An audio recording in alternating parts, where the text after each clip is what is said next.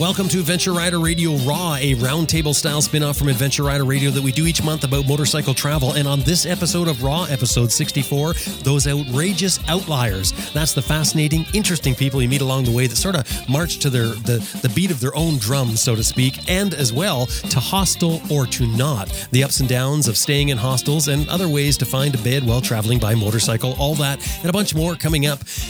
This episode is supported by Fresh Tracks, facilitating adventurous conversations, freshtracks.co.uk. Now, before we get going today, I'm going to give a shout out to some people that helped the show incredibly this past month with support of $50 or more. Emmaus Moto Tours, Chris Ludwig, Herbert Sweeney, Kevin Cabral, Neil Greenhow, Dave Smith, John Maxwell, and ADV5. Thank you all very much. It's so great to have listeners appreciate the show so much that they support with $50 or more. Anything $50 or more gets you a shout out like you heard me just do. We also send out some cool Adventure Rider Radio stickers. We would love your support, your monthly support on our Patreon account, which also has benefits of like ad-free Adventure Rider Radio. That's the main show. Stickers and a bunch more. Anyway, drop by our website, adventureriderradio.com, and click on support. Now, just in case Raw is a new discovery for you, I've mentioned Adventure Rider Radio. That is the flagship show. It comes out every week. Drop by our website, adventureriderradio.com, to see what is happening. Now, here we go for Adventure Rider Radio Raw, May 2021.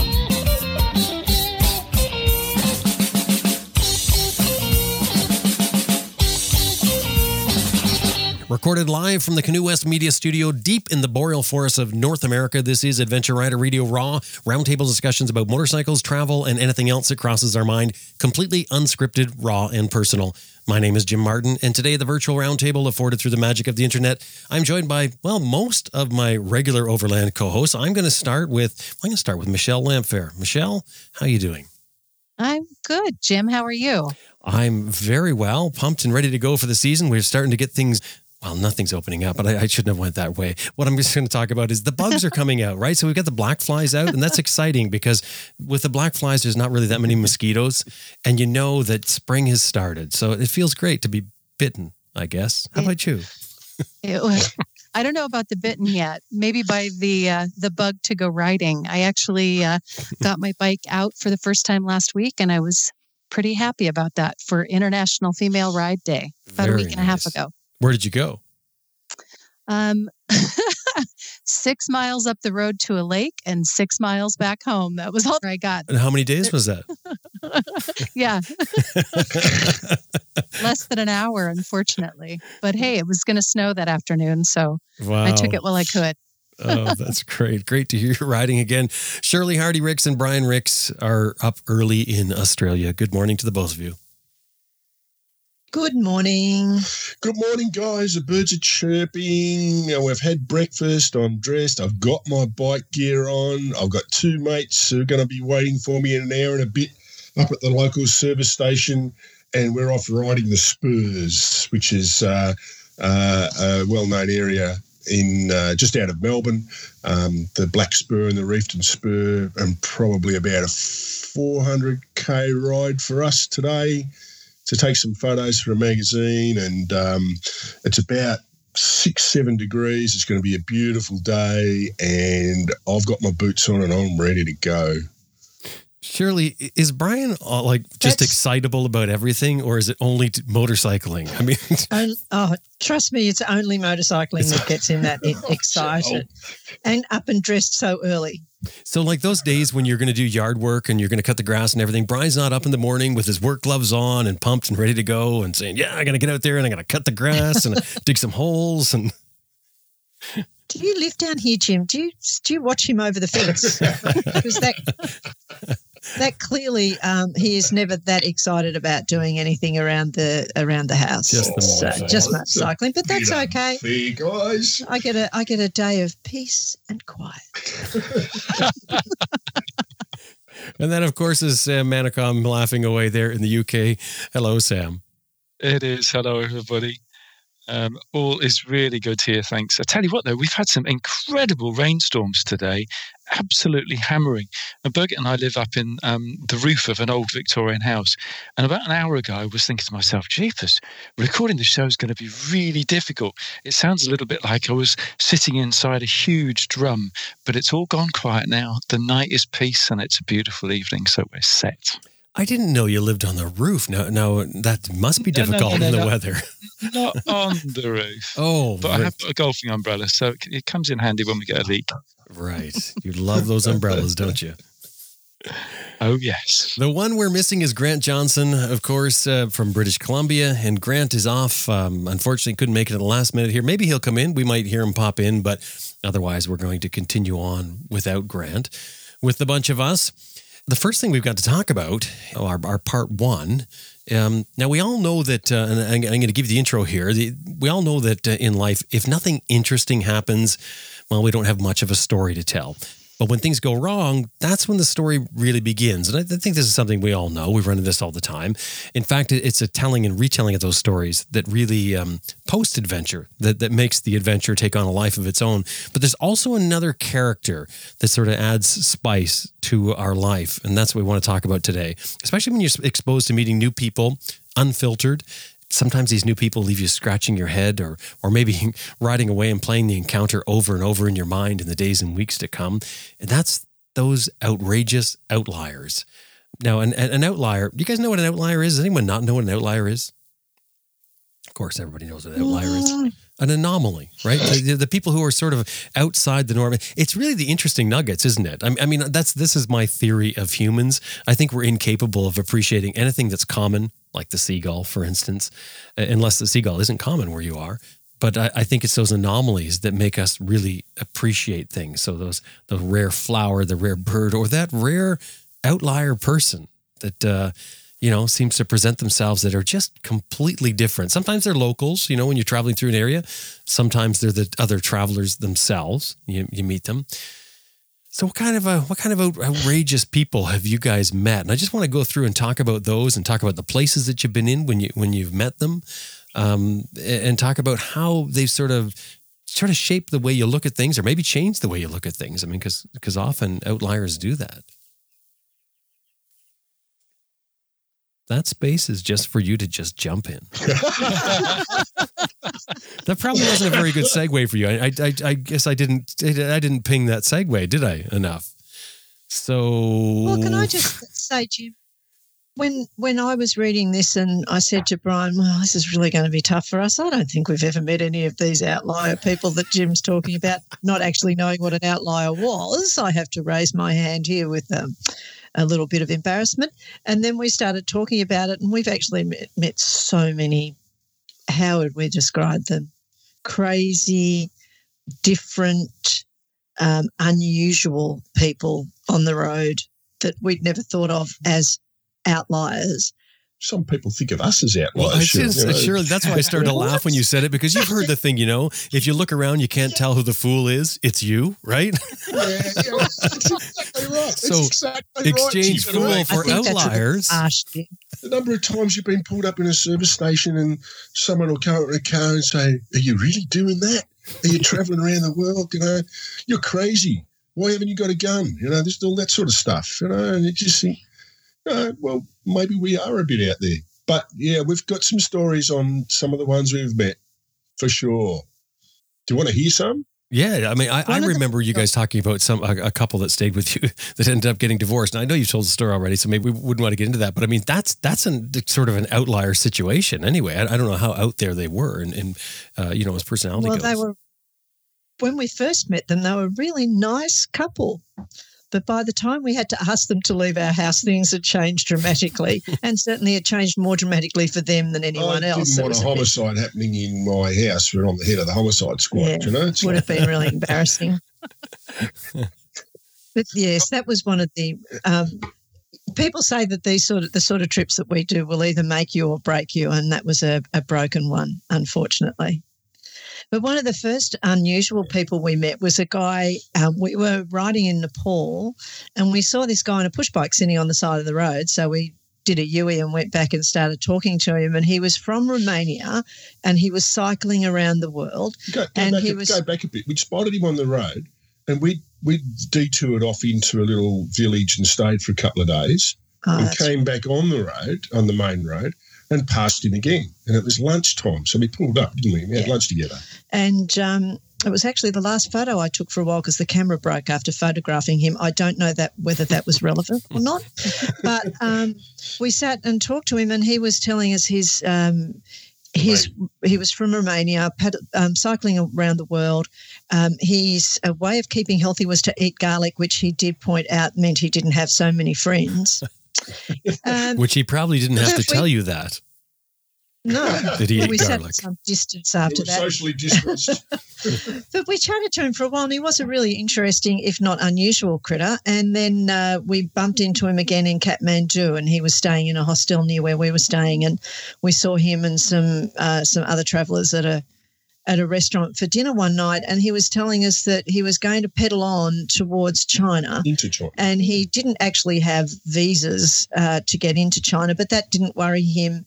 He was going to just sneak across the border at somewhere where there wasn't an outpost and cycle his way through China. We kept in touch with him on the internet for a couple of months, and then he just disappeared. And we just wonder whether, I don't know, I'd hate to think what happened to him. I hope he got into China and out again safely, but he was one of those weird ones that I just don't know what ever happened to him. Oh, you lost contact before he actually got to China. Yeah, we lost contact with him. We had been in regular contact with him as he got closer and closer to China. Wow. So whether he got arrested, whether he changed his mind and went home and just bailed on contacting people that he'd been on the road with, I don't know. Wow. Do you remember his name? Because, I mean, if we could announce it on this and then see if anybody's come across him at any stage. I'll trawl through my So I took notes. my diaries. One for the show notes. For the show notes, yeah, that's right. And the other one, but our recent trip was the Russian vet, Shirley. You know, we crossed the border into Russia from Finland, and we'd been given a few basic rubles, and it was a weekend, and we really needed extra local currency to continue on towards St. Petersburg we were going, and we pulled into a service station. We were just standing there having a bit of a chat about it, hoping there'd be an ATM or something around. And this guy in a Mercedes pulls up. He's got the two-piece, very stylish leather suit. Leather suit, yeah. Had a bum bag, which a lot of mafia gangsters carry a gun inside a bum bag, And I'm thinking, and he's got gold chains all around him. I'm thinking, this is a bit, might be a little bit willing here. And he came up and he just wanted to ask what we were doing, where we were going. And we said we were looking for an auto talent machine. And he said, you need money.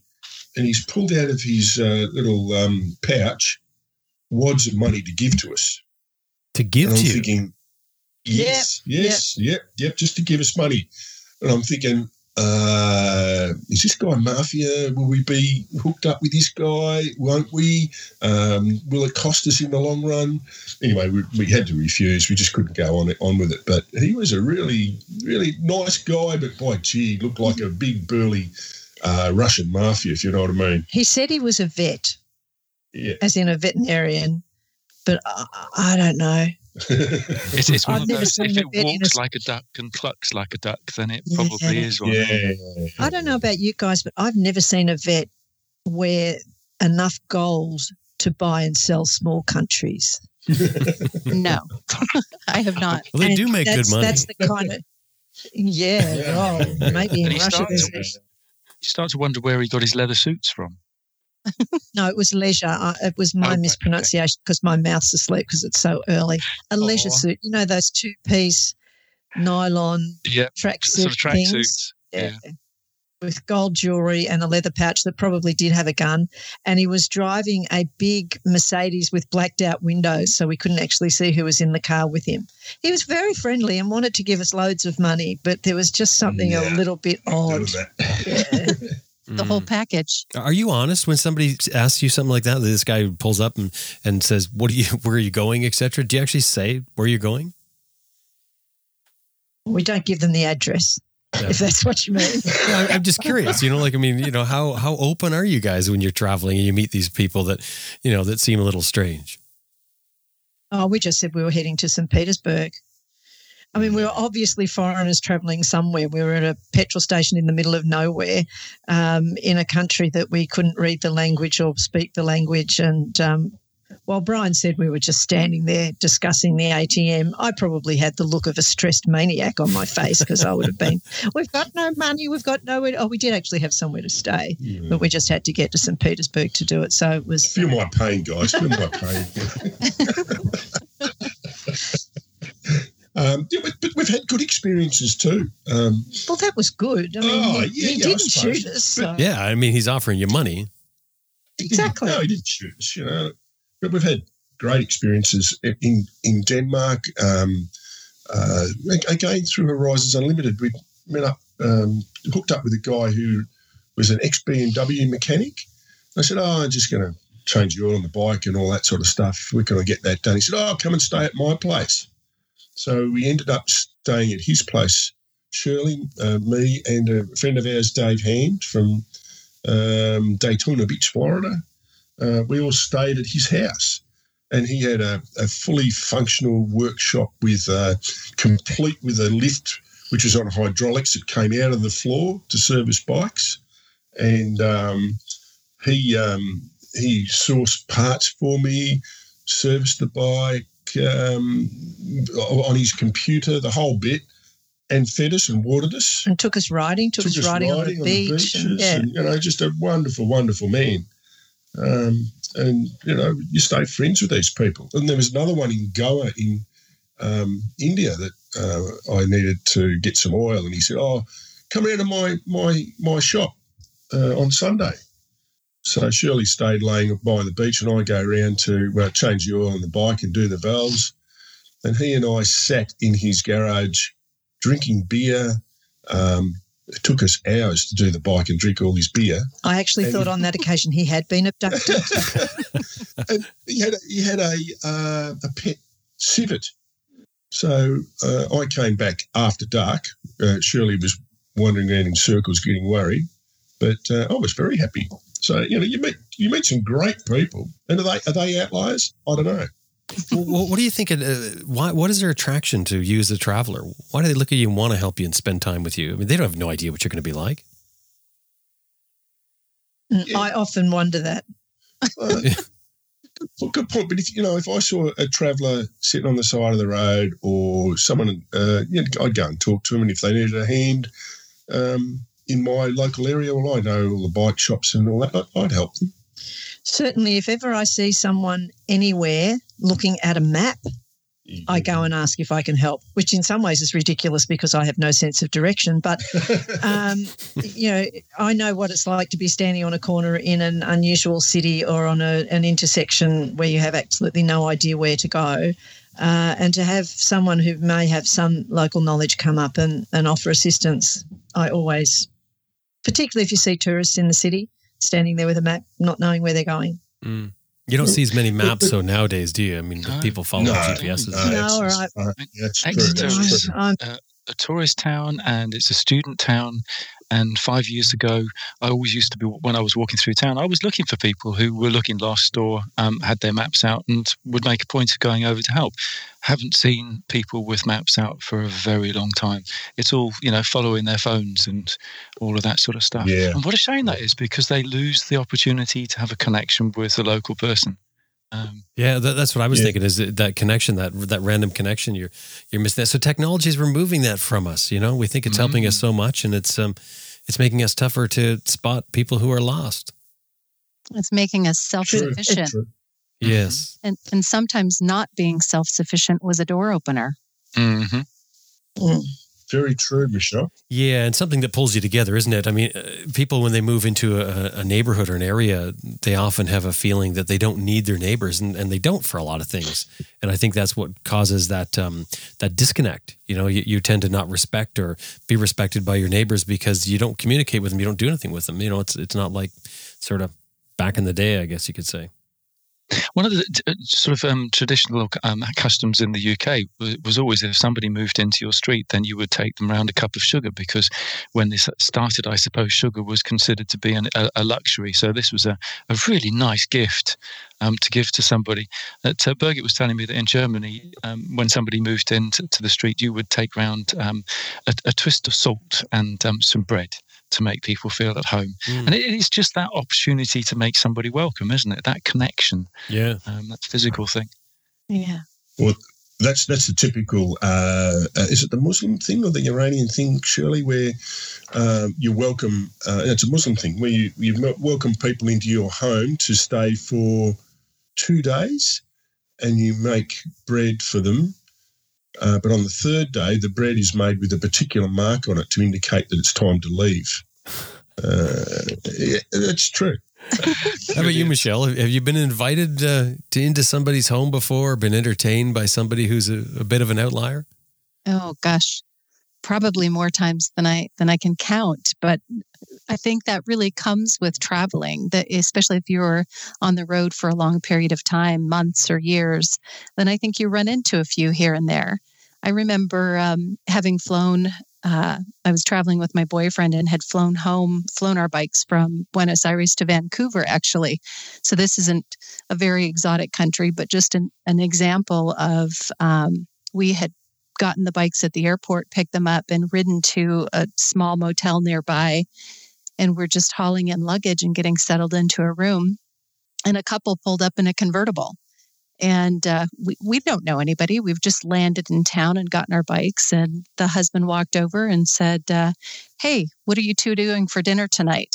And invited us to their home for dinner. And I was very caught off guard. It was very kind, very generous, but really unexpected, especially, in a westernized part of the world. A lot of times you'll see that type of thing happen in, places in other countries, but it isn't something that I see that much in North America. So anyway, we accepted and went to their house. And one of the first questions that we asked as we arrived with a bottle of wine to say, thank you for having us, was, why did you invite us? Not to be ungrateful. We're very happy to be here. And they had actually been car enthusiasts, and they had done some rallies with cars even overseas and had traveled a bit. And they had seen the stickers on our panniers and had said, I bet they have some interesting stories to tell. We should invite them for dinner. And they just randomly pulled over and invited us for dinner. And it was fantastic.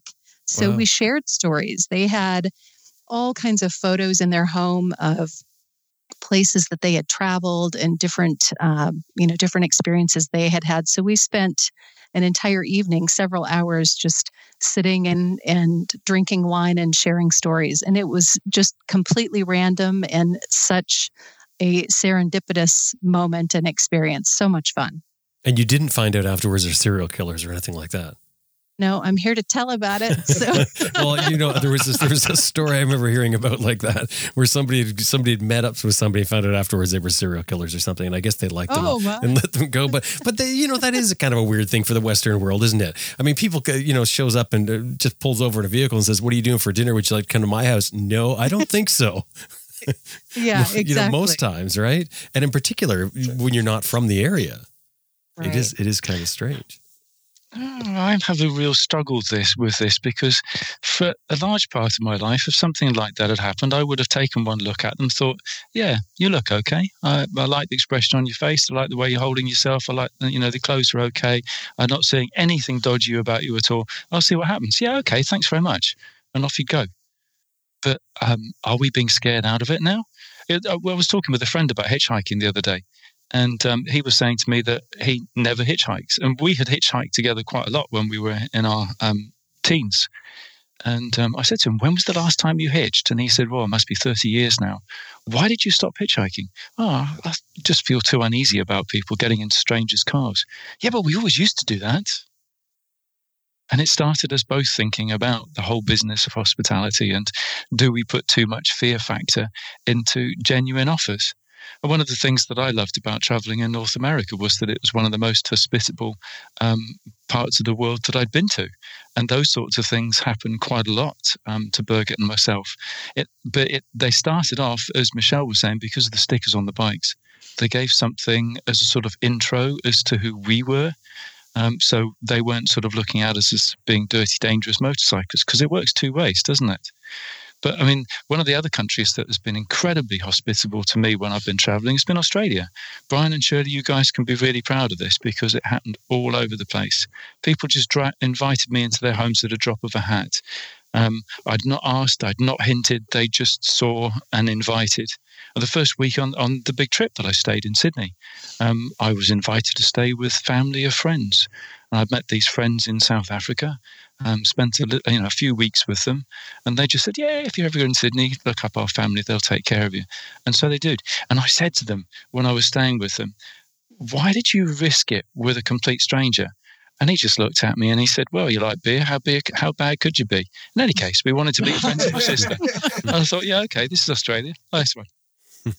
If someone's given you an introduction to people, I think that's a very different thing. We've had people stay here when travellers we've met on the road have recommended that they contact us, and we think, well, if they're a friend of this couple, they'll be fine. So rather than just organising to meet them for a meal, we've asked them if they'd like to stay, and that usually works out. Random strangers, look, it's usually okay, isn't it? But and hitchhiking, no way.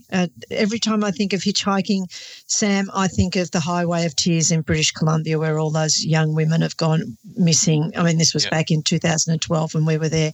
And there were signs everywhere saying how dangerous it was to hitchhike, and there was a serial killer working this stretch of highway, and we still saw young girls hitchhiking. So, no, hitchhiking is out for me. That's too risky. One of the times I was in Australia, the same sort of thing was happening, and backpackers were just disappearing off into the bush and never heard of again. I can't remember the full story. Yeah, that's the one. He murdered, I don't know, 8 or 10 backpackers that they think Ivan Milat, one of the creepiest individuals you'll meet in a 10-day march. Yeah, we had happy days. He just died. That's good. You know, the thing is, those stories, they do really have, they leave quite a wake, don't they? You know, that they make a big splash, they get retold and told over. And there's a lot of people out there traveling. You know, like I'm just thinking about the whole weirdo thing. Like even when it comes to hitchhiking, I don't condone hitchhiking. I don't want anyone to go out there and hitchhike because we're saying this, but it does make you wonder if it's such a freak chance that you're going to meet this weirdo. I mean, and as far as seeing a traveler, and it's notable that you guys both mentioned about the stickers on your panniers. I hope people listening to this will pick up on that, because that's an interesting thing. If you're wondering why people might put stickers, or one of the benefits of it, it does label you as a traveler, which in one way could set you up for, if somebody has a malicious thought about taking advantage of somebody who's traveling, but it also lets people know you're traveling. And as far as a criminal, how can you be a criminal and travel? Would that work, Brian? You know more about that. I mean, from the other side, they are quite itinerant, Jim. But we had that. We had that experience. We were in South America, and a guy took a photo of our bike with all the stickers on it. He saw us riding past, and we just happened to bump into it. It was near. We were on a boat trip out to see a glacier, and he heard us talking, and I had an Australian MotoGP beanie on, and he said, "Oh, are you on a bike that travelling through?" And, of course, he'd seen our bike, and we ended up staying with him in he was our very own rocket Oregon. scientist. He was a rocket scientist, seriously. Oh, wow. And we had a wonderful couple of days staying with him, and that was just a random – he hadn't even met us with the bike. He'd just seen the bike and then picked us as – well, you can pick us as foreigners most places, really. But it's the same story as Michelle's, He took us in, introduced us to his friends, went out to dinner with his friends, and of course we had interesting stories, as had he.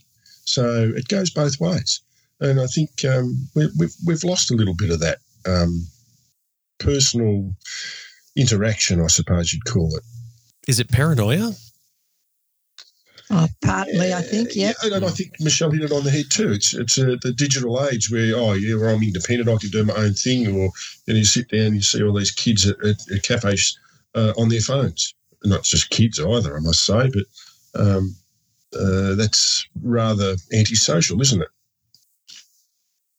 I think that time is changing slightly, because for the last, let's say, 10 years, people have had their noses in their telephones and they've become more and more insular. But I get the feeling from comments that I see on social media and conversations that I have with people that it's actually beginning to change, because some people are beginning to realise what the disadvantages of sticking their noses in their phones are, and that they are missing out on the opportunity for the human interactions and the opportunities and the laughs that happen because you suddenly met somebody that's just funny or interesting or whatever. And I hope that continues to change. It's like using the GPS, isn't it, versus a map. Everybody sort of straight into GPS, and lots of people stopped using maps, but people are beginning to go back to using both because they're realising the value of both. And the personal interaction you were talking about, if you're in a pub and you're on your own and you're sitting on your phone, the people at the table next to you will leave you alone because you might be doing something really important or reading a book that you're engrossed in or whatever.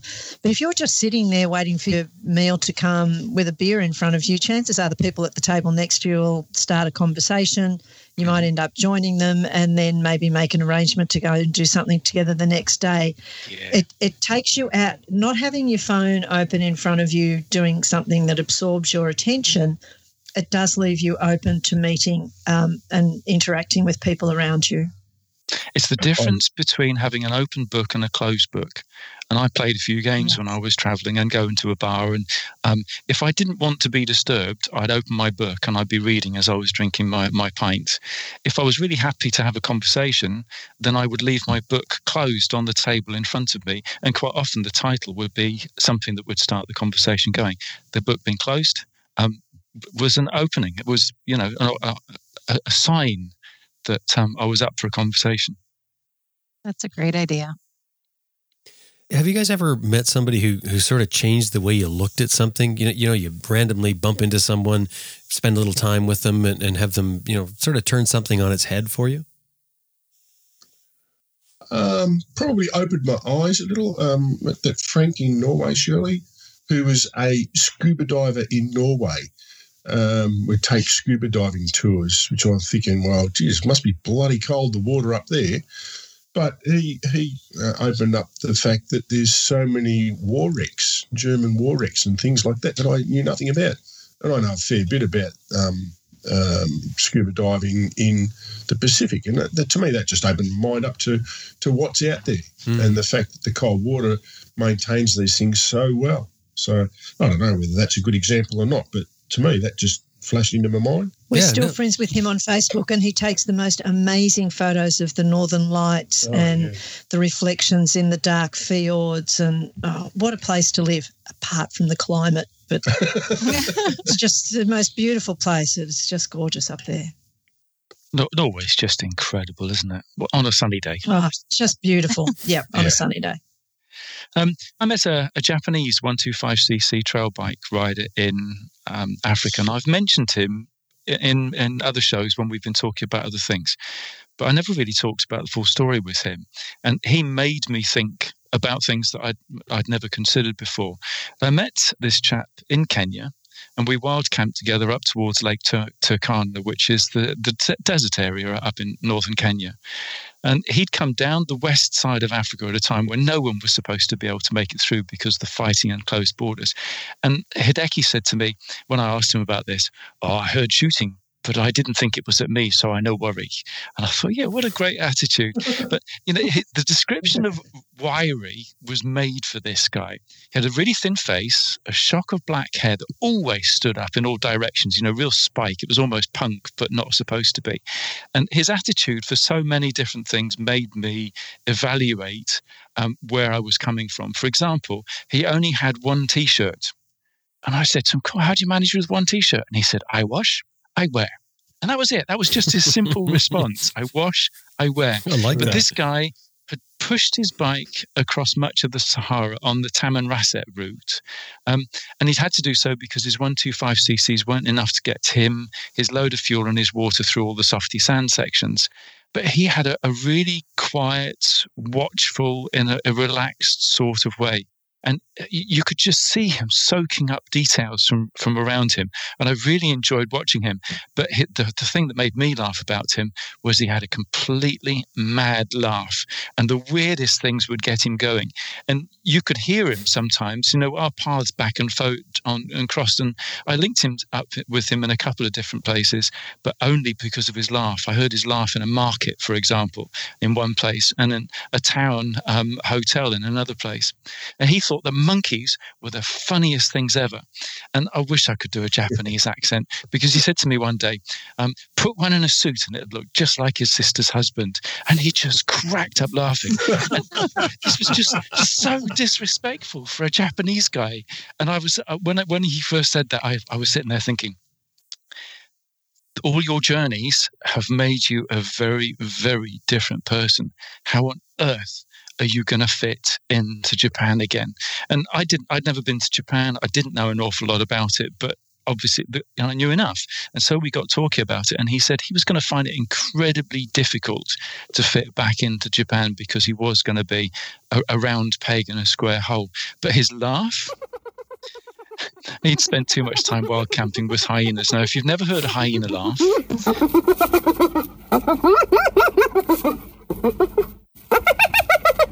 That is Hideki's laugh. And just imagine that ringing out in a market in Africa, and you'll know why he makes me smile. I just think the fact he was riding a 125 through Africa would have made him fairly interesting from the go-get.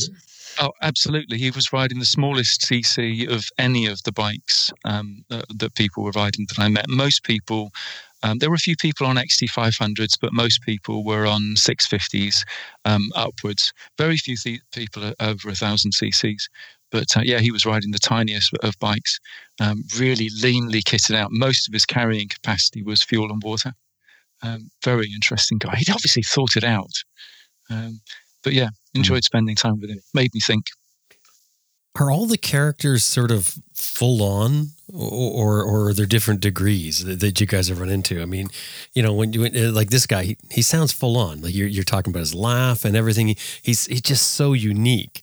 Or is it sort of all variations?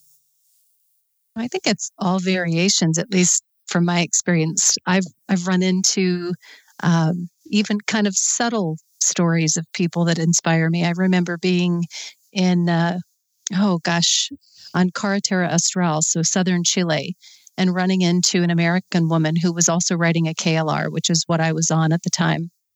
And she had been traveling in South America with her boyfriend for a year or two, and they'd broken up. So she was afraid of traveling on her own, and she parked the bike and stored it in Chile for a few months. And she went home to the U.S. to kind of get herself together and maybe save a bit of money and make sure that, she was prepared to do the rest of the trip on her own and maybe even consider quitting it. But when I ran into her, she'd gotten back on the road. And she was just having a blast and making the most of doing it on her own. So I really found her inspiring, and she was just fun to watch. I actually crossed paths with her a few times over the next month. And you could just see her really kind of blossom as a traveler, doing things differently on her own than she had done as a couple.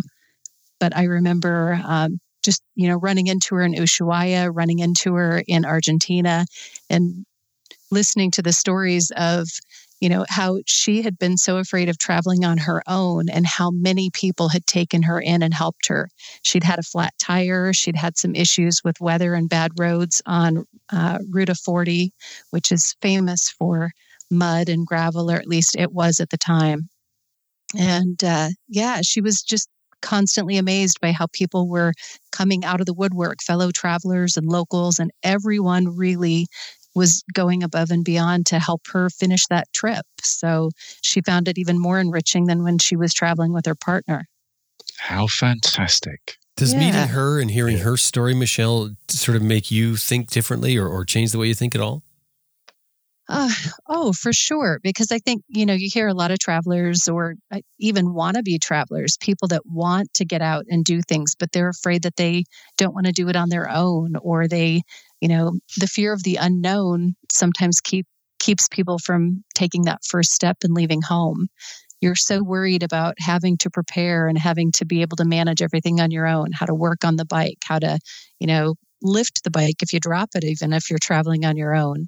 And just to see her be so confident after even as little as, a couple of months on the road, I thought it was really inspiring. And it's something that even at that point, I'd been traveling for a couple of years through the Americas before I ran into her. And I really still found it really inspiring that it's possible. And, for the most part, I know we kind of talked about the fear and there's weirdos out there in the world. And certainly you're vulnerable when you're on the road and you're relying on people to, sort of look out for you, even if you are self-sufficient, self-contained. It's really nice to think that if something does happen, that the majority of people are going to help you and they're going to be good and you'll be safe. But to get out there and kind of spread your wings and take that leap of faith is a big deal. So I applaud people who do that. And for the most part, it turns out beautifully. Yeah. Yeah. No. Yeah, I think we all do that, Michelle. I think, we have that trepidation, and once you get on the road, they all disappear. And when you go to meetings with people, and Sam, you'd hear this, when people want to travel, but they have all these trepidations about what's going to happen to them on the road, or what about if this happens? What about if that happens? Well, once you start, all those things just fade away, and you get over these little hurdles as they present themselves. I think maybe we've just become too insular and we miss out on so much because of it. Yeah. When people tell me that they're too afraid to travel because they're afraid of other people, I always tell them tales of hospitality and the funny things that happen, and because it's real. And people want to hang on to something real, don't they, in this world of unknown? But that feeling when you go of the uncertainty and that tingle and the worry and everything else? I kind of like that feeling. I'm always a bit sad. The day that I don't have that feeling is the day that I shouldn't be setting out on a particular trip, because it's not given me that buzz. Yeah. Why do you like that feeling? Yeah, that's true. Why do I like it? Because I recognise it as being my senses waking up. It's putting common sense on alert. It's bringing my sense of smell and sound and awareness of people and paying attention alive and all of those sorts of things. And I really like that. It's like sticking a struggling plant in a bowl of water, and that's what travel does for me. I love that feeling. But we were talking about how people affect you. I met a Maori family when I was hitchhiking around New Zealand. And I was hitchhiking because I'd broken my motorcycle in Australia and had to leave it there while it was being fixed. So I ended up hitchhiking around New Zealand. Hang on. Did you have a crash? No. Really? I broke it. Brian, you're spoiling my fun here. I was supposed to I didn't start something with a fall off. Sorry, mate. Oh dear, I thought I was going to be able to slip that one in. No, seriously, I broke part of my bike out of stupidity, but anyway, we all do that, don't we? Sooner or later. Well, these ways, novice idiots like me. Sorry, mate. Sorry, back to the key. But anyway, so I'd ended up hitchhiking around New Zealand, and it was actually quite a nice thing to do, to be off the bike, in part because it made me really appreciate when I got back on the bike. And it made me appreciate all of the things while I was hitchhiking around that I was missing, like the freedom to wake up in the morning and think, where do I want to go today? But also the randomness was of a different type when I was hitching. So the randomness on the motorcycle was, I'll take that left turn. It looks interesting down there. The randomness with hitching was, where are the family going to take me? Or, where am I going to get this lift dropping me off? But this particular family were Maori, and they were driving this beat-up old clunker of a Toyota, and how this thing kept going, goodness knows. But the car was full, and the Maori family were all chubby and all smiley and all friendly and obviously not very well off.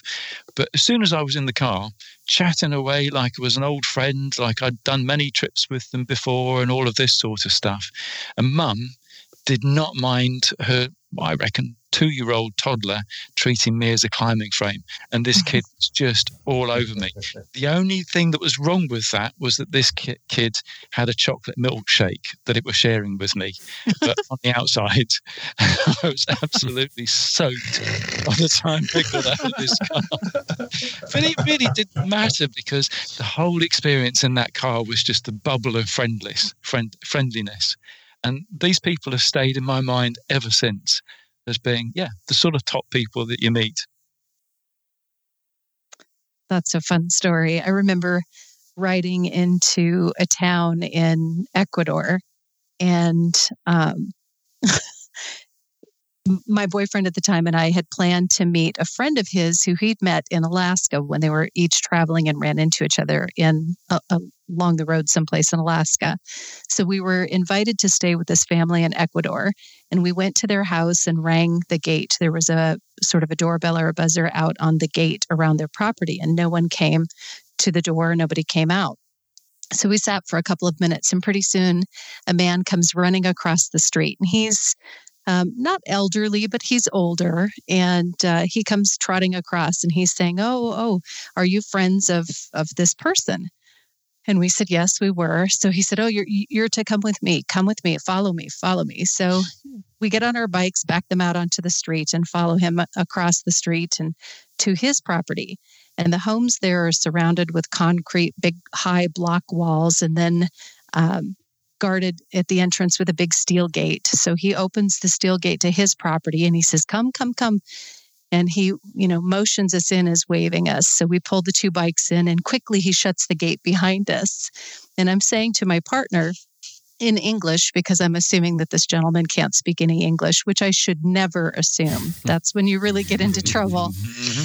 But I make the comment, just jokingly, how ironic would this be if this is one of those places where, you get kidnapped and we've just willingly rolled our bikes into this compound and we're never heard from again.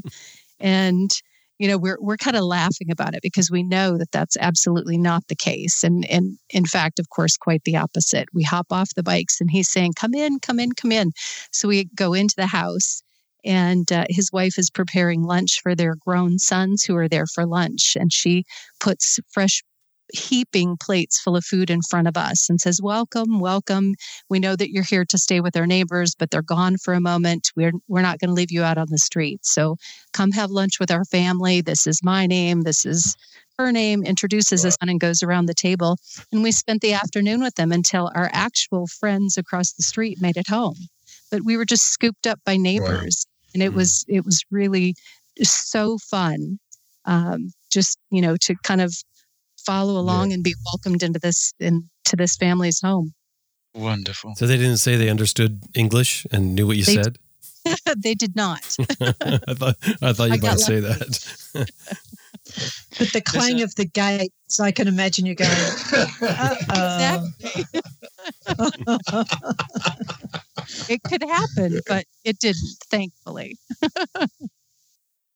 But most people are good. Most people want to look after you, I think those fears are really, we exaggerate those fears, and maybe it's media or, I don't know what it is, but I hope we don't lose it.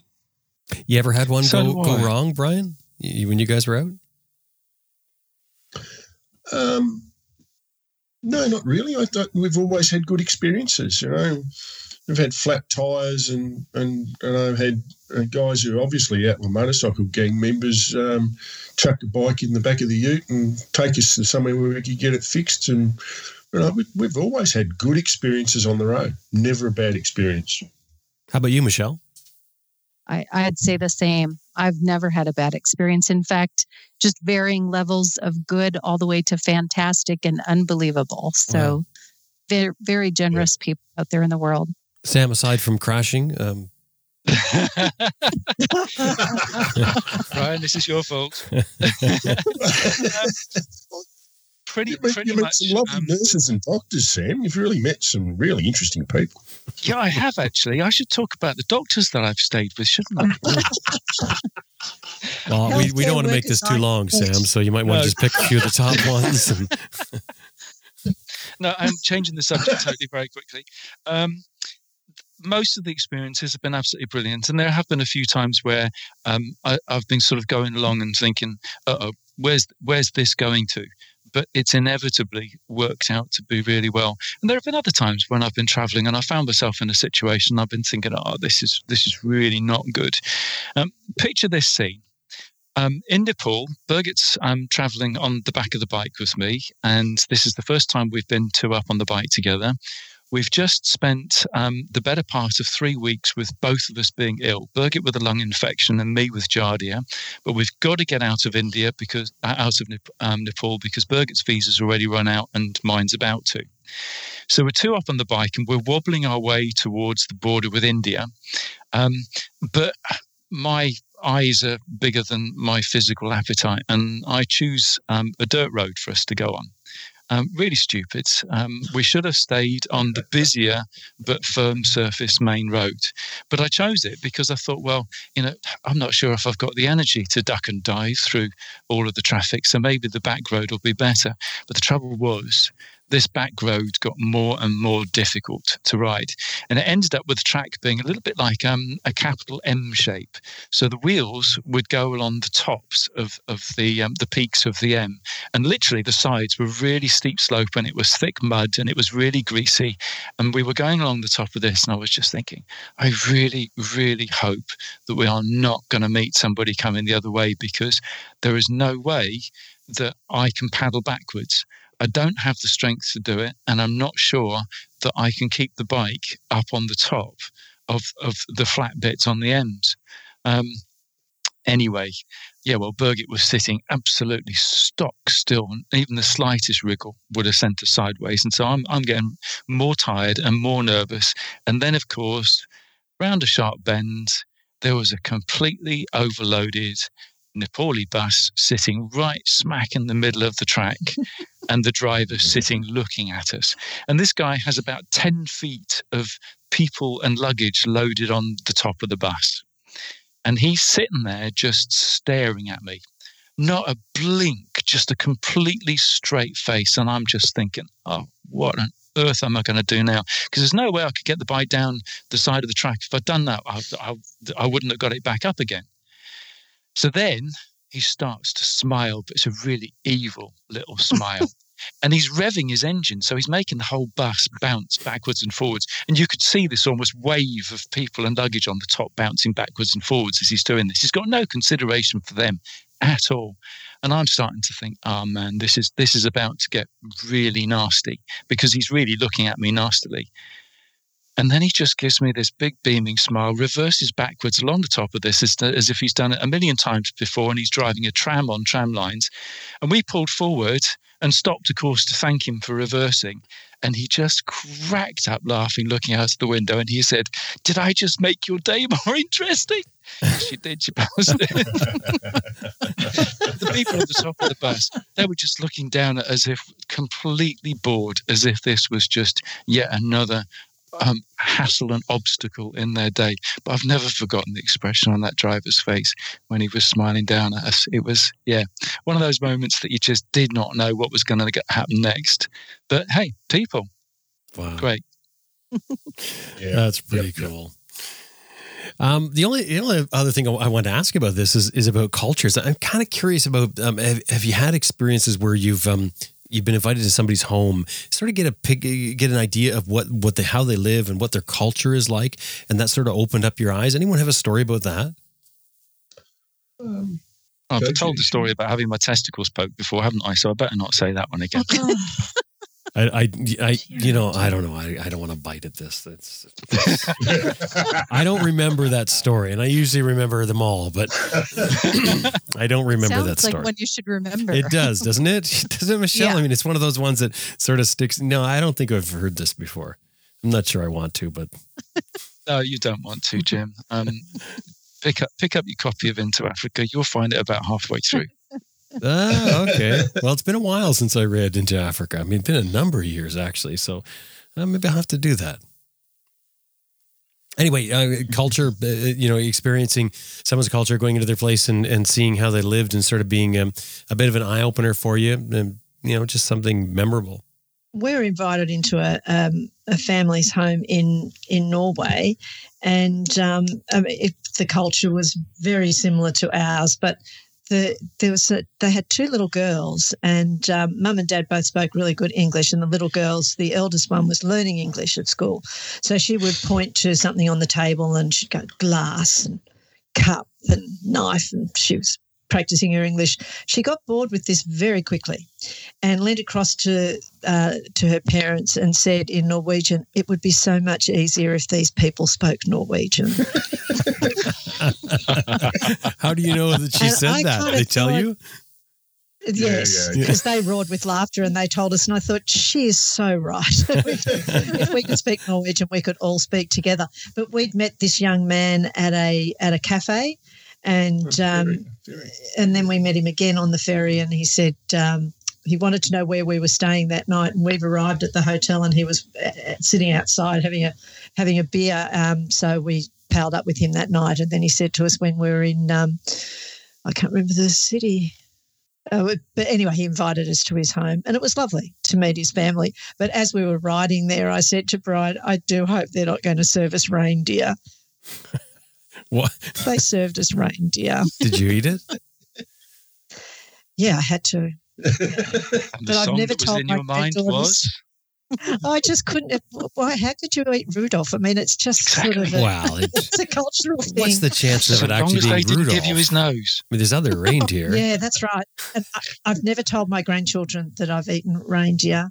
But we were in another village in Norway, and the guy at the hotel was very pleased because they got a fresh shipment of whale, and he was bitterly disappointed when I wasn't going to take the special for the night, which was the whale.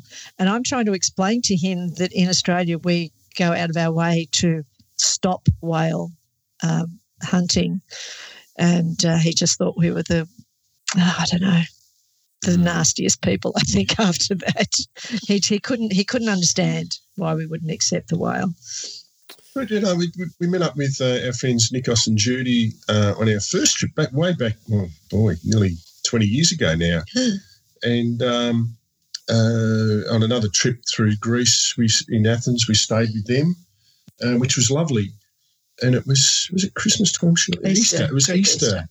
And of course, Greece is a fairly religious country, so we went to outside the church with them at was it midnight? Yeah, midnight mass. And then the next day we went to a big knees up where everyone drank way too much wine and ate lamb off the spit and sang and danced. It was great fun.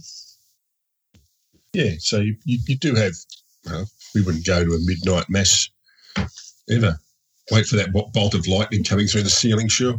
They're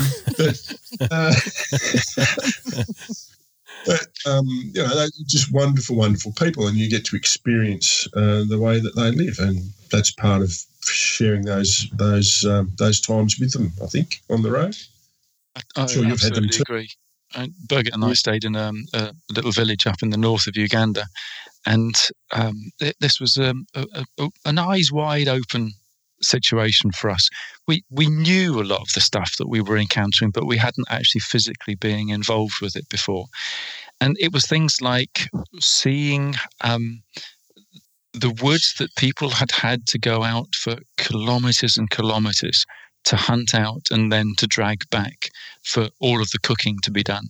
The fact that water had to be carried in jerry can for miles from the river for everything that happened in the village. So for the cooking and the washing and everything. And we were given somebody's hut. They vacated their hut for us to stay in it. And every day they would bring us a big washing up bowl and a bucket of toasty hot water and a mug. And in many parts of Africa, that's how you wash. So you stand in the washing up bowl and you spoon water over yourself with the mug. Sorry, mug water over yourself, but it didn't sound right, did it? And till you're wet, and then you soap yourself down, and then you rinse the soap off. And you've got the one bucket to do that. Anyway, we weren't using all of the water, because we travelled so much, we knew about this, and we just didn't need loads of water to get properly clean. And to our horror, they started to worry that we weren't using enough water, and they wondered if they were doing something wrong Were they giving it to us in the wrong temperature, for example? Every single drop of this was carried. It was heated in battered aluminium pots over wood that had been dragged for those miles through the bush and all this sort of stuff. And we didn't realise that we were upsetting them by not using the right amount of water. And we were their honoured guests, so they wanted us to be as welcome as possible. Mm-hmm. Did you leave them a gift, Sam? For sure, absolutely. Mm. Michelle, in South America, did you have any that was a real eye-opener for you? You go in and see, I mean, it's not that you even have to learn anything, but just like Sam's story there where you think, wow, it's incredible how different people live than what we're used to. Yeah, very much so. And I think in every country that we ran through or rode through in South America, there was every level or stratus of life.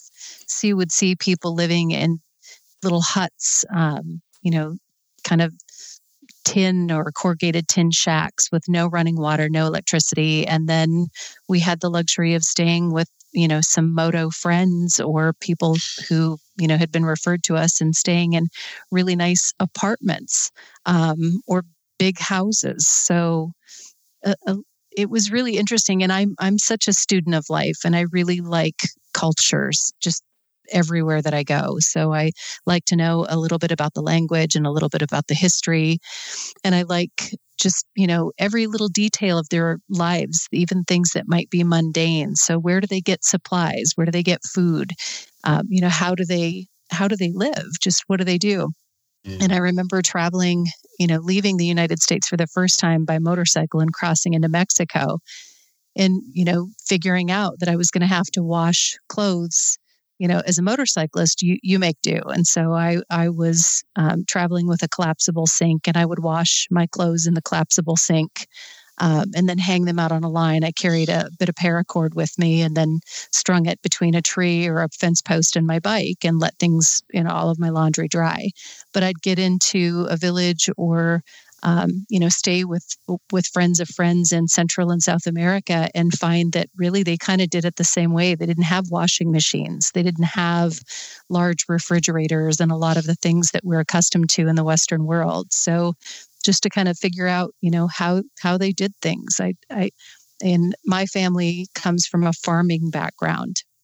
So as I was riding through different countries, I was always interested in what crop was in season and how did they plant that? How did the family live?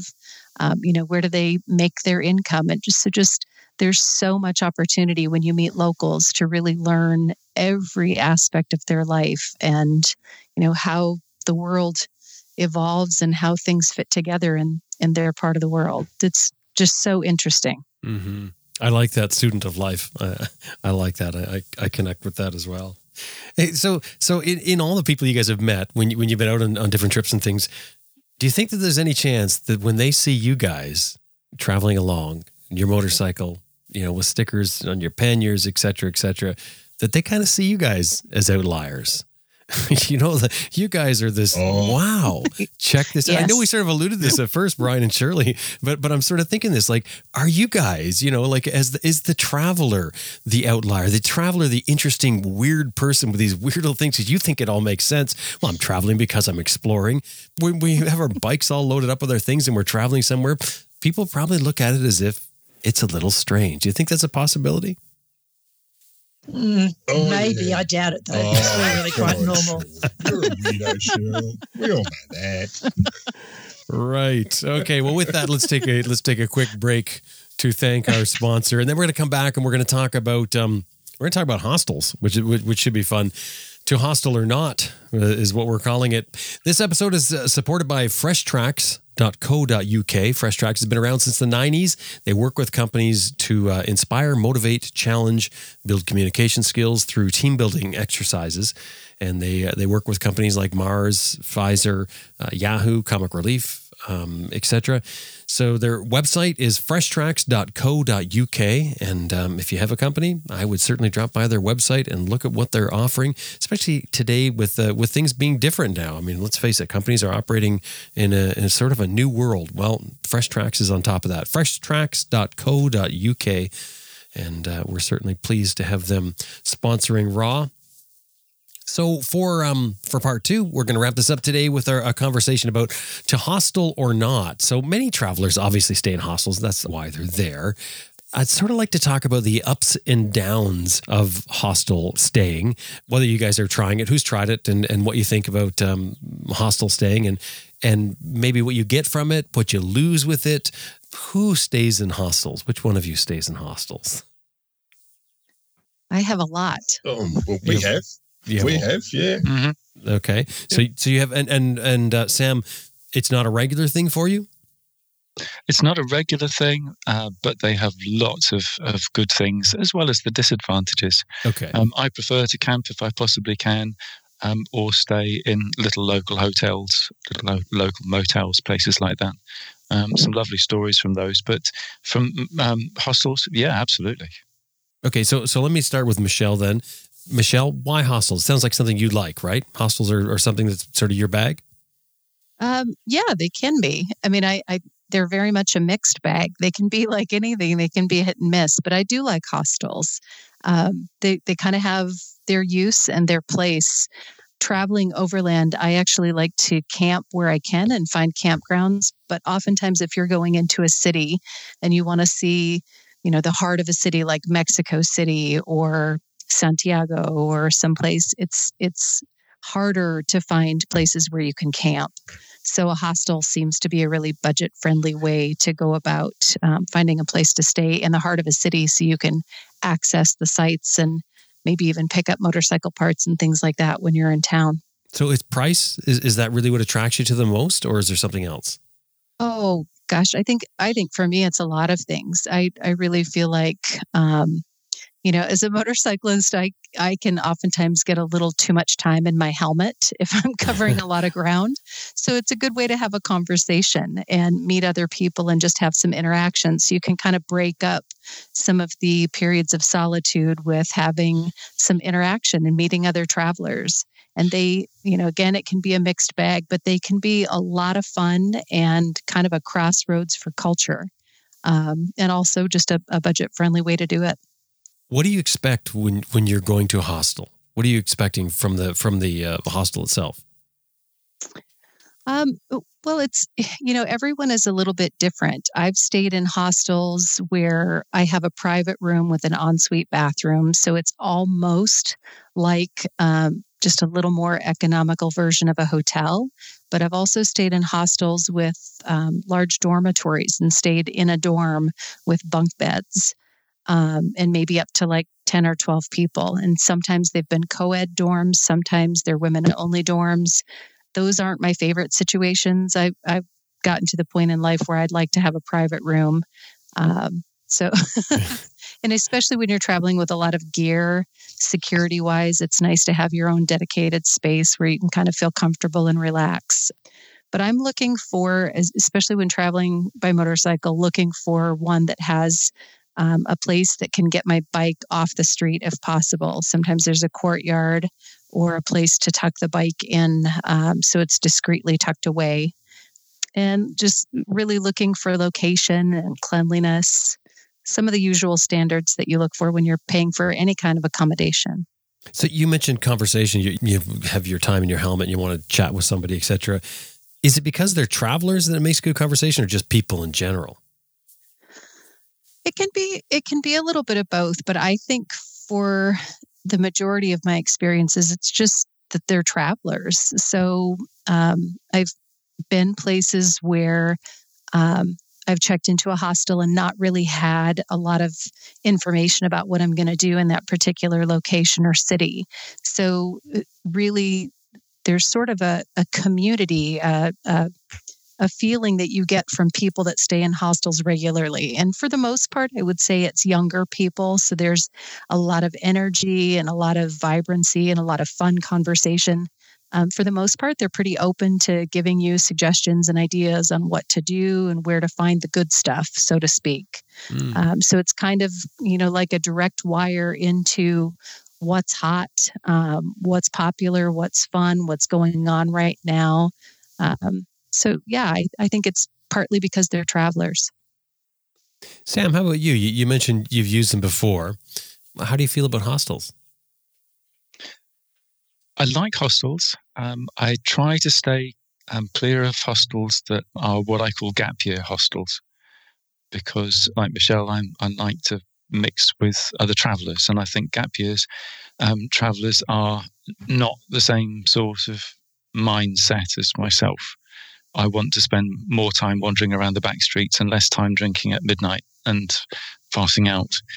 That's awfully cynical of me, but yeah, I hope you get what I mean. I'm just sort of being a bit cut and sharp here, but and travel hostels I quite like.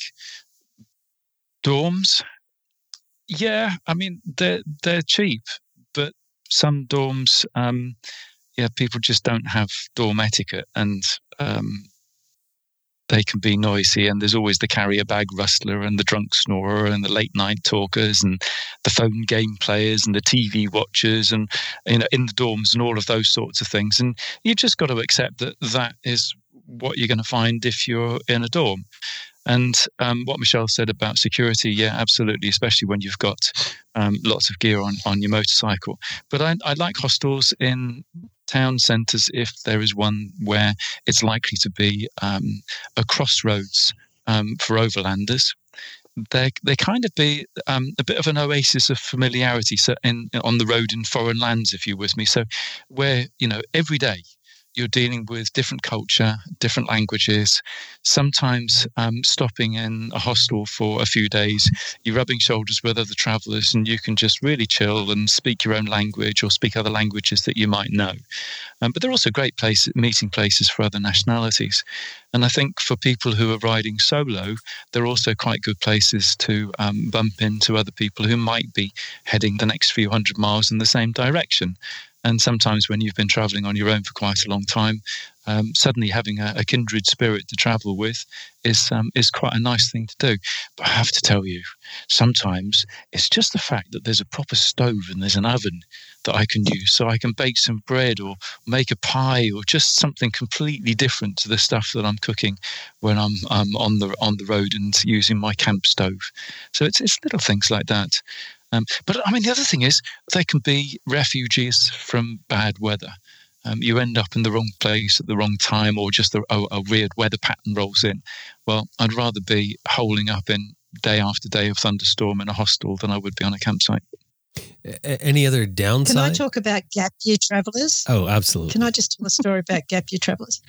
We stayed in a hostel on the Brazilian side of Iguazu Falls. And we only crossed over to go to the other side of the falls and to go to the bird park. Amazing. We're staying in this hostel, and there were lots of young people there, and I'm convinced they are what Sam describes as gap year travellers. I was talking to a couple of the girls by the pool, and they hadn't been to the falls or the bird park and had no intention of doing so because their visa was expiring in a couple of days and they were going to have to go home. They'd come for the party, and that night we went into the bar, and the barman was giving everyone one free Caprahini cocktail. So we had one free one, we bought one, and it was a very nice night. The next day we turned up at breakfast. None of these young people appeared at breakfast, and halfway through this young girl turned up and she sat down and she said, "I'm really worried about my friend." And I said, "Why?" And she said, "Oh, she's so sick." And I said, "Look, it's just going to be a hangover." She said, "Yeah, she had 7 Caprahinis last night." Oh, dear. No wonder they weren't going to get to see the falls or the bird park. They needed to see a hospital. 7 Caprahinis. You turned into a mother, though. I did. I gave her sound advice to take her friend a can of Coca-Cola, and if she was living in Australia, a potato cake, but I'm not sure what that would have been in Brazil, but something greasy and fried, and she would feel better by lunchtime, if not before. A potato cake. Is that a hash brown? Is that what we call a hash brown? No. A potato cake, they're called potato scallops in some places as well. It's a slice of potato in batter and then fried. God, that sounds really nice. Now, you've got my taste buds going now. It's quite a delicacy with lashings of salt and vinegar. Wow. And of course, anything fried tastes good, right? That's what it comes down to. It's the grease. It's When not you've got the a food. hangover, yep. You got a hangover, yeah, that's it. But just talking, what Michelle hit everything on the head with hostels. Dorms, no. If you're going to get things stolen, 9 times out of 10 they'll be stolen by other travellers in hostels. We've found, that people had cameras and all that sort of stuff taken.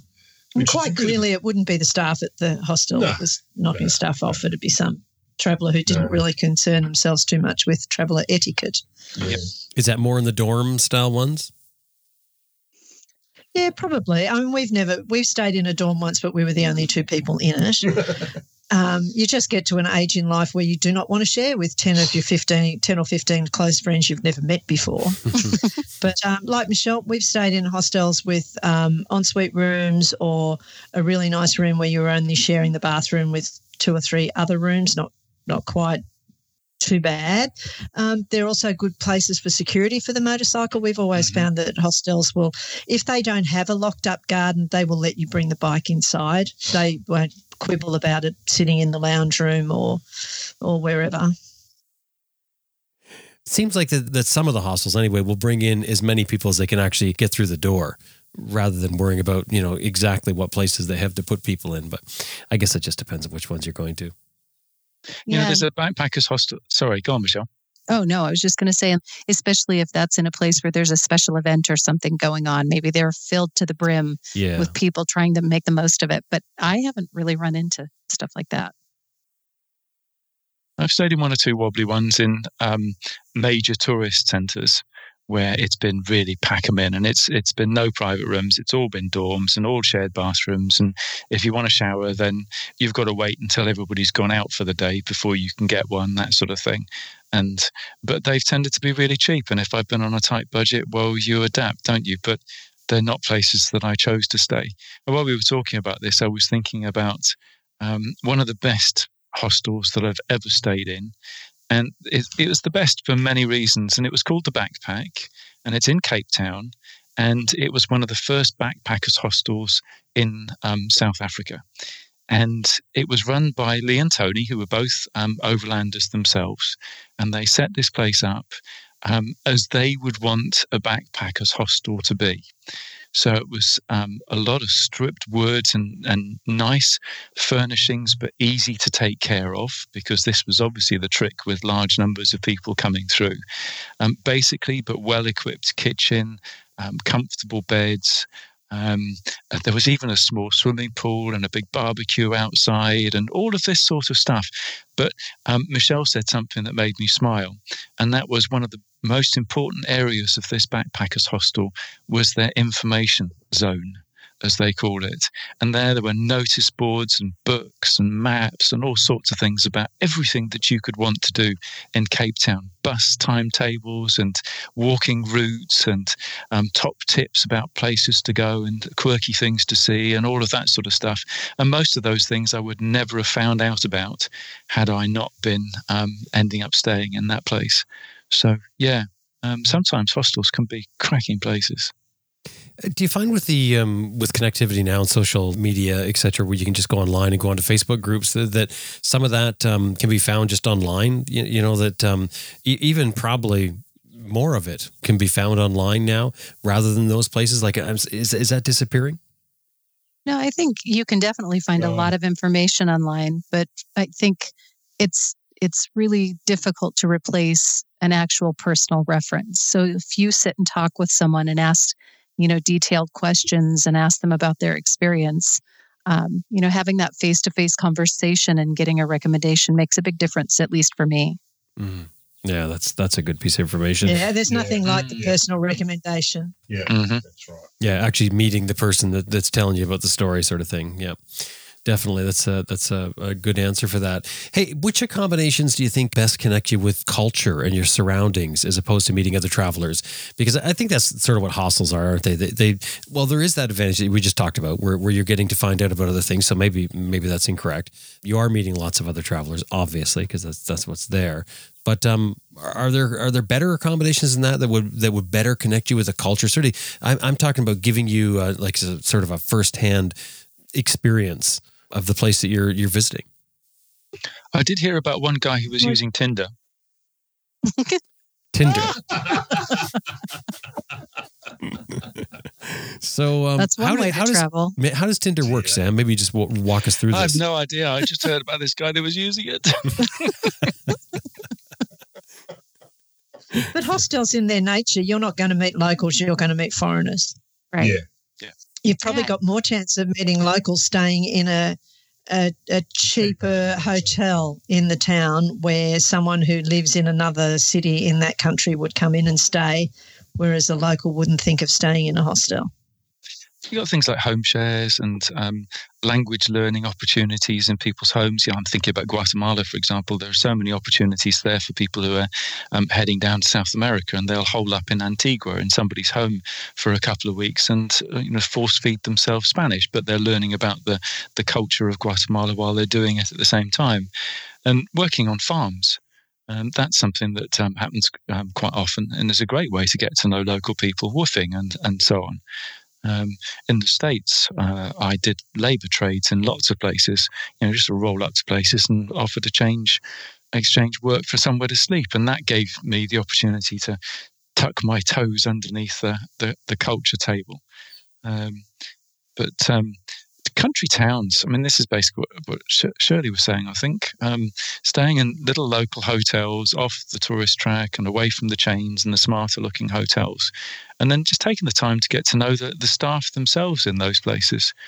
There was a hotel that I stayed in a town called Eldoret in Kenya. And I stayed in the New Lincoln Inn. And this was quite posh for me. But it was the only place that I could find when I was heading from Kenya into Uganda, which had secure off-road parking for my bike. So I paid the extra money. But it was such a nice place. I stayed there on the way back again, and I stayed there for a week this time, in part because I thought Eldoret was quite an interesting place. And I thought, well, if I stay here for a bit longer, then I can have a look at the markets and potter around the streets. But one of the things that I made a point of doing was chatting to the bar staff and one of the kitchen staff. And one evening, after I'd been there for 2 or 3 days, they said to me, look, we're going for a drink after work tonight. Do you want to join us? And what a great opportunity to get underneath the skin of a country by spending time with people who, it's their country. And I actually ended up going home with one of the kitchen staff. She invited me back to meet her family. And her name was Angavu, which I later found out was called Shining One. And it really suited her personality. She was one of these lovely people that you just want to spend time around. And her whole family was like this. The last day I stayed at the New Lincoln, I was going around saying goodbye to everybody. And she, with a very shy little giggle, told me what they'd been calling me behind my back. And they'd been calling me Tumani. And I said, well, what on earth does that mean? And she said, oh, it means hope, because you're always curious and you're always smiling. And I thought, this is the sort of reason I want to travel, those sorts of experiences. Yeah. We had a similar experience in Turkey. We were staying in a hotel in the middle of Istanbul, and we were travelling with a girlfriend, which I know we've told those stories before. It was her last day, and we were trying to find somewhere good to have dinner. And we bumped into the young man who was the night desk manager at the hotel. And he asked what we were doing. We told him we were trying to find somewhere to eat. So he recommended that we go to this restaurant called Doi Doi. And he said, I'll direct you. And he took us down there, then took us into the restaurant, sat with us, ordered the food, then wouldn't let us pay because we were his guests. And he was just the most gorgeous young man, and so sharing and a caring kind of kid. And when we said goodbye, we left him, things we hadn't used like phone cards, and we left him some cash to thank him very much. And his next role in life was going to be as a conscript in the Turkish army going and fighting the Kurds. So I don't know whether that young man ever survived his battle experience, because in those days, back in the late 1990s, it was a very dangerous thing for a young Turkish man to do. But he just showed such generosity of spirit to older people. We were old enough to be his parents, but it was just lovely what he did for us. Brilliant. Yes. It's such a humbling experience when something like that happens, isn't it? Yeah, very much so. Yeah. Sure. I remember staying at a small inn in Venezuela, in the mountains of Venezuela. And this place, because not many travelers get to Venezuela. And at the time, it was really difficult to get across the border. So when we crossed in and went up into the mountains, most of the locals were really unaccustomed to even having any kind of tourism or any kind of outsiders, foreigners in their part of the world. So we stumbled across a small hotel. I think it had 6 or 8 rooms, and it was on the top of this mountain above the city of La Grita. We checked in late one afternoon, and the young woman that was working at the desk said that she had to call the owner to find out how much to charge. It had been that long since they'd had a tourist. Oh, wow. So I sat and waited. Wow. Yeah, absolutely. It was so bizarre. But her name was Yolanda, and Yolanda was very sweet. So she checked us in. We got settled in our room. She, double checked, a couple of times in the evening because we were the only guests. Did we need anything? Was everything, to our satisfaction? And she worked in the evening until about 11 o'clock. And then she walked down the road to wherever her home was, whether it was at a farm or wherever. And the next morning, she was back at work at 7. So I went down to the office in the morning to tell her that we were checking out and getting ready to go. And she had brought food. We weren't expecting any breakfast. It wasn't included with the hotel. And we, of course, traveled with a stove and had, food on the motorcycles. And she had brought us homemade arepas, which are kind of a corn cake, and had put some shredded chicken on top and made these little kind of tortas or whatever for breakfast for each of us, and brought little bottles of orange juice from a store. And I have no idea where she went to get them because we were in the country a few miles from that nearest town. So I had this conversation with her about where had she gotten this. And she had made quite an effort. It had really, I'm sure, been a hit to her financially. And she had to arrange transportation to go down into town to get these 2 little bottles of orange juice for us. But she wanted us to have a nice stay and just went over the top. And afterwards, she kind of elaborated about how she had a college degree and she didn't have any kind of an opportunity for work. People were really struggling in Venezuela and there were no jobs. And she couldn't get anything in her field. Her sister was a college graduate and didn't have any kind of a career. She was living at home with her parents. And just really such an incredible opportunity to see, and have a conversation with a local on what life was like in Venezuela, because it wasn't a place that I heard a lot about. And the hospitality that people will go to share, a moment with you, to make you feel welcome, to make you feel special, to make you feel cared for. It was unbelievable. And she didn't really have any money. And here she was taking, the little bit of money that she did have to make sure that we had a nice breakfast that morning. And that was out of her pocket. It wasn't something that the hotel was providing. So, yeah, it's amazing how many kind people there are out there. I don't know why humans care about making someone they don't know happy, but I'm certainly glad a lot of us do that. It's as simple as when you're going out and you're doing your shopping or whatever, just being friendly to somebody who's a stranger that works at a store, whatever the case is. It makes such a difference. I know we've sort of said this sort of stuff before on the show, but I just think you can never say it enough. You can never remind us all enough about it. Yeah.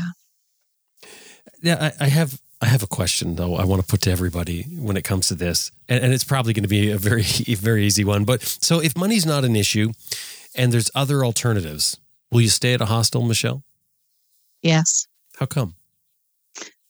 For meeting people. Okay. It is such, and I think Sam said it perfectly, it's a crossroads for overlanders or travelers.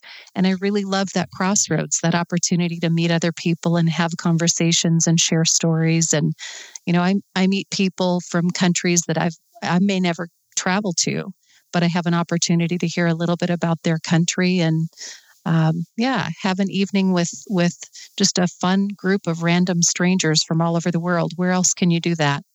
Okay, and the question when I'm saying money's not an issue, I'm not saying because I know we're all rich.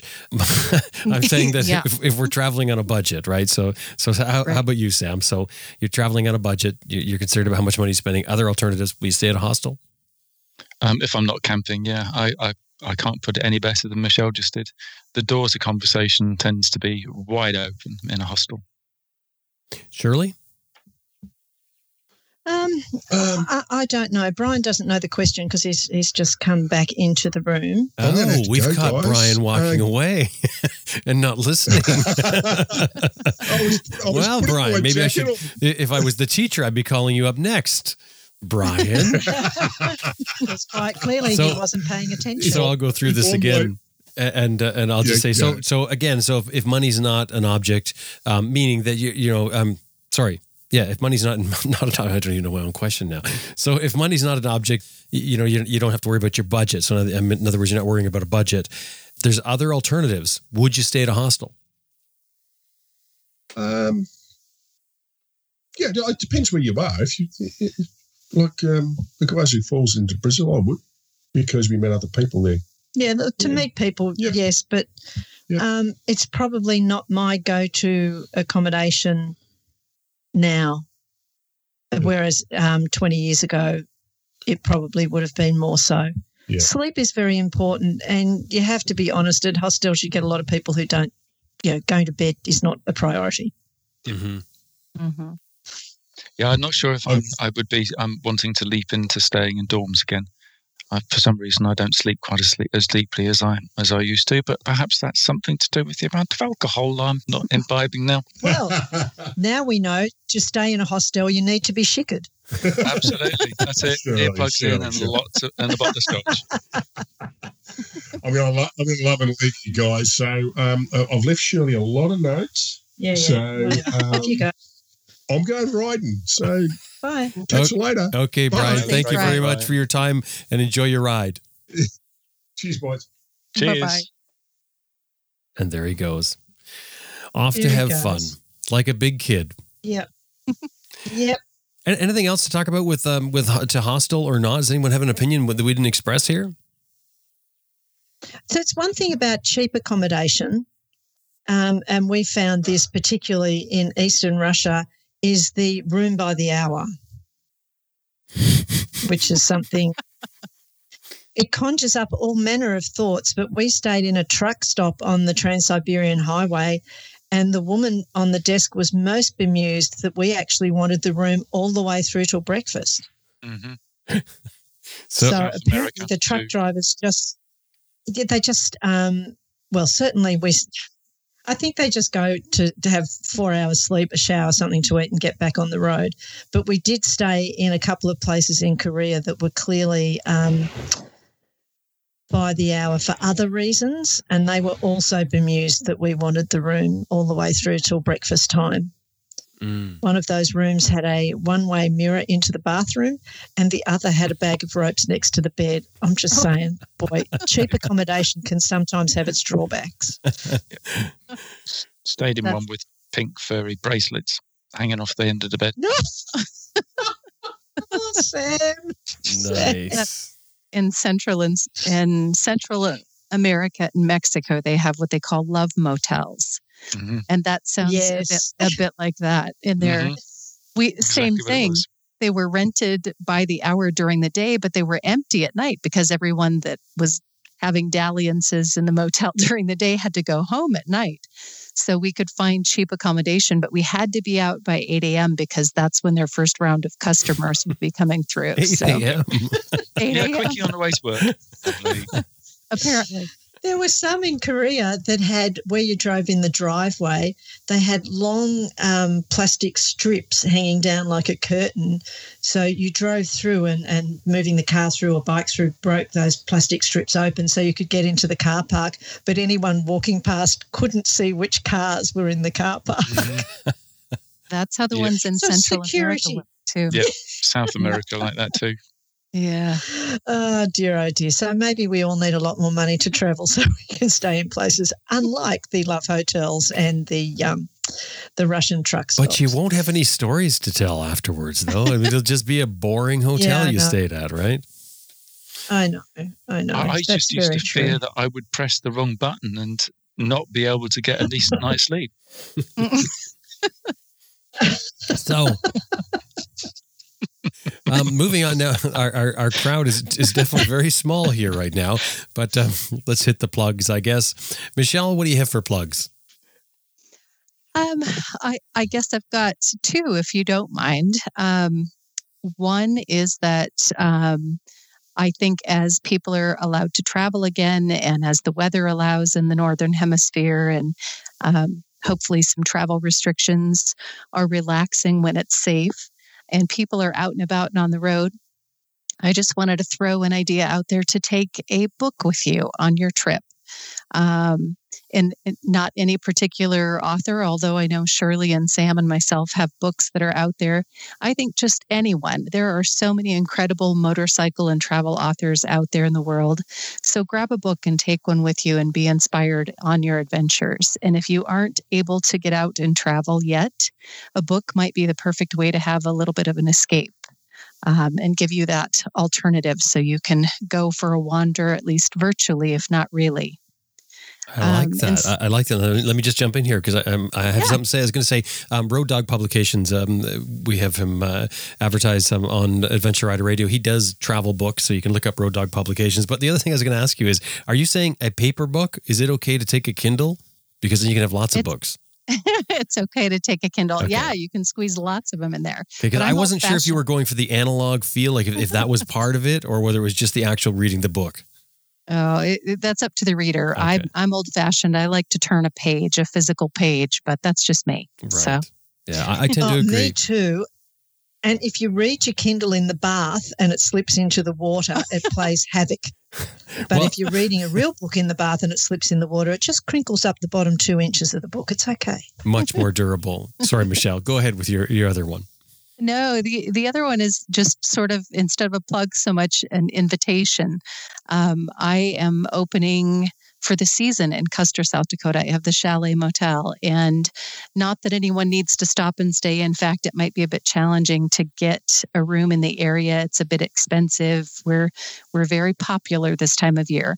But if there are any travelers coming through the area, listening fans of the show that want to stop and say hello, I can always put the kettle on or grab a cold drink for them and give them a place to take a break in the shade. So stop and say hello. Wow, very cool. And you grew up in that area, so you must know very well.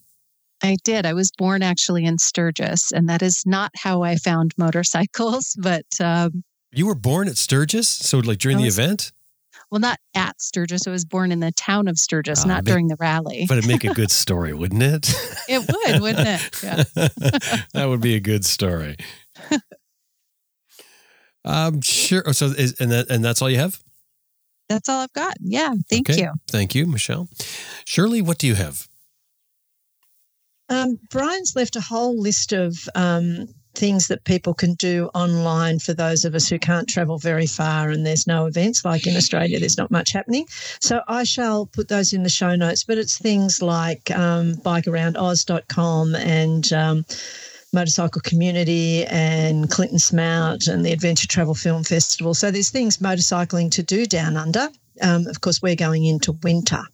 Not that we have a real winter like you guys have a real winter. So I'll put those into the show notes for you, Jim. Okay, perfect. Sam, how about you?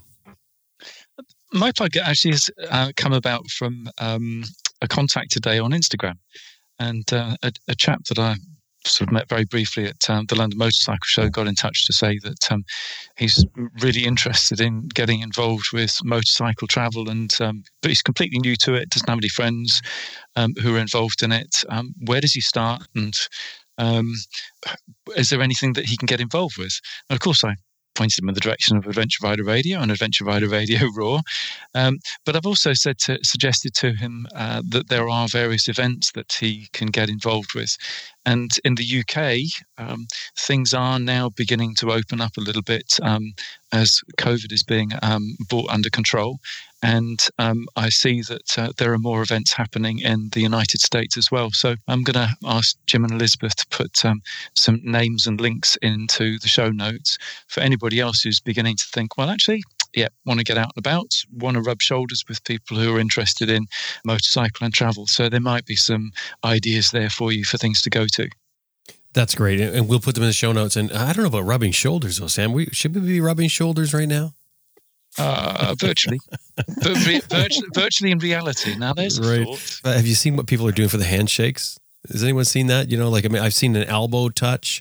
Because we have to break ourselves this handshake, which is kind of disgusting if you think about it anyway. But it's like blowing out birthday candles, isn't it? That was always disgusting. Yeah. The elbow bump was very big here, but I saw on the news that in England you're going to be officially able to hug soon. That's right. I saw that today as well, and I just thought, oh, for goodness sake. There are some very weird things happening here still, and you just think, okay, let's hope some common sense is still going to be around. Yeah. We hug down here now. Really? Yeah. How cool is that? I miss it. I know. I missed it too. It was awful when we couldn't hug, but we can hug now. And you can actually greet someone that you know really well with a hug in the street, and people don't go around you. Nice. So that's good. Gives us all something to aim for, doesn't it? Yes. I reckon. That's a sign of life is getting back to normal. Yeah. Terrific.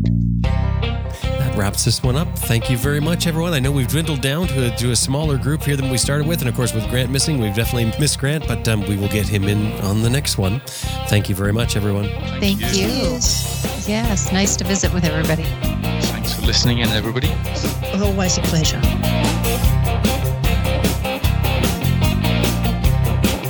Well, that wraps things up for this month's ARR Raw, and thank you to my co-host, Sam Manicom, starting with Sam Manicom. He lives in the UK. He's got 4 books and audiobooks that follow his 8-year motorcycle journey around the world. His website, sam-manicom.com. Shirley Hardy Ricks and Brian Ricks are from Australia. They also publish their own books on motorcycle travel. You can buy them wherever you get ebooks at their website, aussiesoverland.com.au. Michelle Lampfair is a moto traveler that also has a couple of great moto travel books, The Butterfly Route and Tips for Traveling Overland in Latin America. Both of those titles available on Amazon. As well, she has a motel for us motorcyclists and anyone else called the Chalet Motel. You can find out more about that at chaletmotelcuster.com. And of course, Grant Johnson is from Horizons Unlimited, which is the hub, literally, for our adventure motorcycling community. Horizons Unlimited has tons of up-to-date travel information, as well as a huge forum of dedicated travelers that connect you with other travelers. They also put on the hub meets around the world. You can see a worldwide list of hub meets at their website, horizonsunlimited.com. Special thanks to our producer, Elizabeth Martin. My name is Jim Martin. Thank you for listening. Join us again next time. Oh, and don't forget, if you want to get your question or a topic suggestion in here, drop by our website. You can also look at the show notes. I have some more information in here. You can make comments on the show notes. AdventureRiderRadio.com.